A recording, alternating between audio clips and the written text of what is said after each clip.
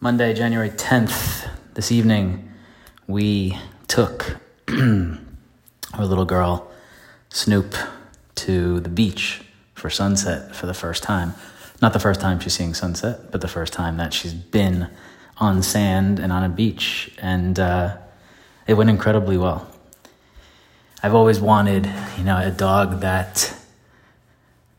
I love going to the beach, or going anywhere really, but seeing these dogs off the leash and just kind of running and enjoying their lives like so fucking much. And there's a lot of that in Costa Rica.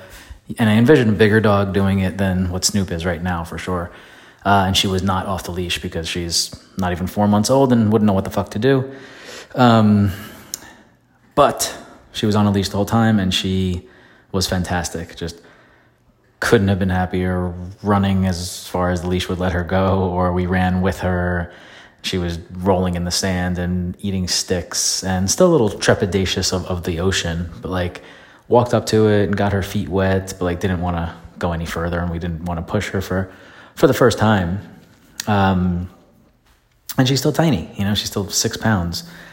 So, I can definitely see if she's the dog that I envision when she's full grown in 10 months or whatever it is. Actually, probably full grown in 6 months when she's actually 10 months old, which is crazy to think how quickly that's going to happen. When she's 15 pounds and a little bit older and a little bit better trained, and we can trust her a little bit more, I can't wait to tell you about the time when we take her there and she's just roaming, because I saw other dogs doing it today where their person is just kind of taking a stroll on the beach and by the ocean, and the dog is, next to them for 10 seconds and just runs up to the sand to go check out what's going on, or goes, says hi to another dog, and the owner doesn't miss a beat, just keeps walking, knowing that they'll be fine and they'll be back to them within the next minute.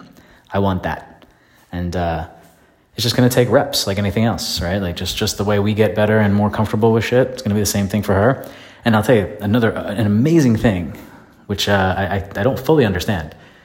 Her whole snout was covered in sand, and obviously her feet were wet and then sandy and muddy and whatever.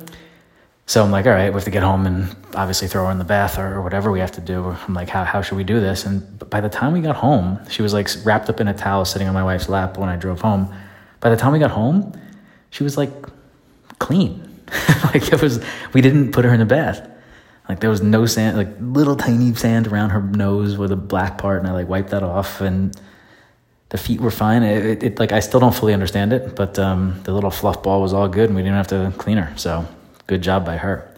Anyway, a lot more adventures to come with her, and I am very psyched with the way that this first one went.